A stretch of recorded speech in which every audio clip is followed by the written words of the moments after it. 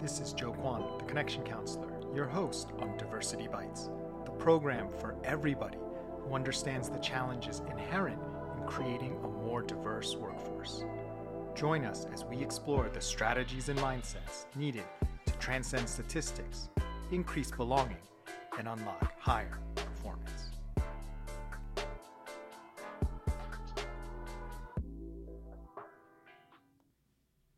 Hello, this is Joe Kwan, the Connection Counselor. I'm the creator of the Everybody Thrives program, which is for companies looking to unlock the full power of all their people. Welcome to another episode of Diversity Bites. We're currently wrapping up Season 5, where our focus has very much been on executive presence, especially how it impacts or is generated for underrepresented professionals.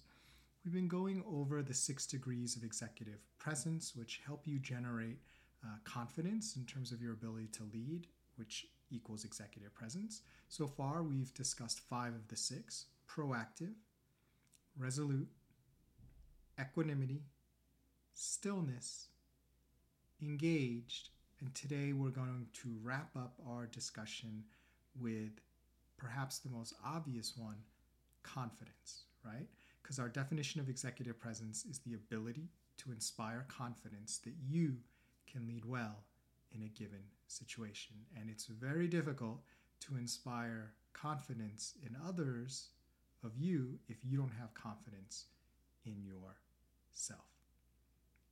So what does it mean to have confidence? That in and of itself, like executive presence, can be an extremely confusing term. If you ask 10 people, what is confidence? How do you generate it? How can I have people feel my confidence better, right? How is it projected versus what you feel inside? You're probably going to get a lot of different answers and advice, and maybe none of it will be particularly helpful in terms of helping you generate the confidence you need as a state of being in a situation so people will see you as executive presence. So I'm really happy to share with you today my favorite definition of executive presence. Hands down, it just beats up every other single definition of confidence. It's not my own. Full credit goes to Caddy Kay and Claire Shipman from their excellent book, The Confidence Code, which is a book they wrote where they looked at high-performing politicians, athletes, corporate leaders, all women, and tried to break down what confidence meant for them and what role it played in them achieving the great positions and success that they did. And the definition that they came up with through their research and exploring this with the various women was such a great definition. I'll give it to you now. Confidence is the purity of action produced by a mind free of doubt. One more time. Confidence is the purity of action produced by a mind free of doubt. Think about that for a second. Think about times you've been confident. Or think about times you've admired the confidence of others. And think about this definition, the purity of action that they were able to bring, and how their mind had to be free of doubt in order to perform in that way. And what I love about this definition is its principles are so great, and it allows for other aspects of confidence to also coexist, which are in fact things like just because you're confident doesn't mean you know what you're doing, right? You could be totally confident that you are going to go on one of these shows and compete against a professional athlete or go on Jeopardy and not study and do really well, and then just get whooped, right? You can bring confidence, but confidence does not equal high performance. However, what it does mean is that you will perform the best you could have given your lack of preparation and expertise, right?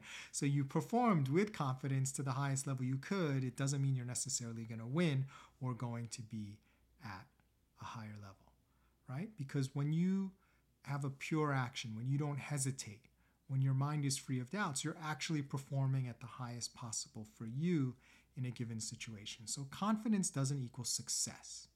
Confidence doesn't even equal competence. You can be totally incompetent but totally confident. And how many of us know many people who are like that? They should not be confident, yet they are. And in strange ways, sometimes when people are so confident, after a while, you may start to doubt yourself and say, wait a second, why is this person so confident? Maybe I underestimated them.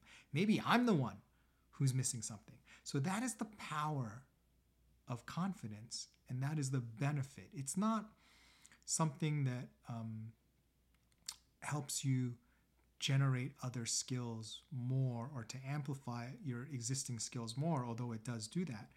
It in and of itself is a separate skill and ability, independent of any of your other skills and abilities. So let's bring this back to executive presence in terms of, you're trying to lead. How will people feel about your ability to lead and want to follow you when you are speaking with confidence, you're acting with confidence, you're responding with confidence when problems happen versus when you hesitate, when you're unsure, when you are not really responding with purity of action, right? So when you act, it's a pure action. You've made the decision, you're just going to do it, right? By a mind free of doubt doesn't mean you're always going to be right, but it means you've come to the best decision and have made an executive decision that this is what you're going to do, this is what the team is going to do. That is the type of person that inspires confidence that you can lead well in a given situation. That is the type of person who has executive presence. And that is why confidence is also one and the last of the 6 degrees of executive presence. Well, one thing I'd love for you to do today is think about who is confident that you know in your life. Who do you put up on a pedestal as an extreme example or paradigm of confidence? And how does their confidence come out? Compare it to the definition by Caddy Kay and Claire Shipman that confidence is the purity of action produced by a mind free of doubt, and see how you might be able to see that that's where their confidence is coming from, or that's why you're perceiving their confidence. Although I imagine they're also very good at what they do. That's not what's generating the confidence for them or your perception of their confidence.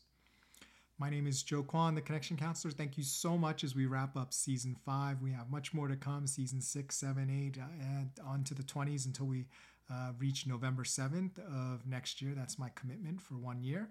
And then we'll decide what to do after that. Thank you for joining us on Diversity Bites. If you're enjoying the show and would like to support us, consider leaving a tip on ko-fi.com. It's ko-fi.com/Connection Counselor, and I'll leave a link in the show notes.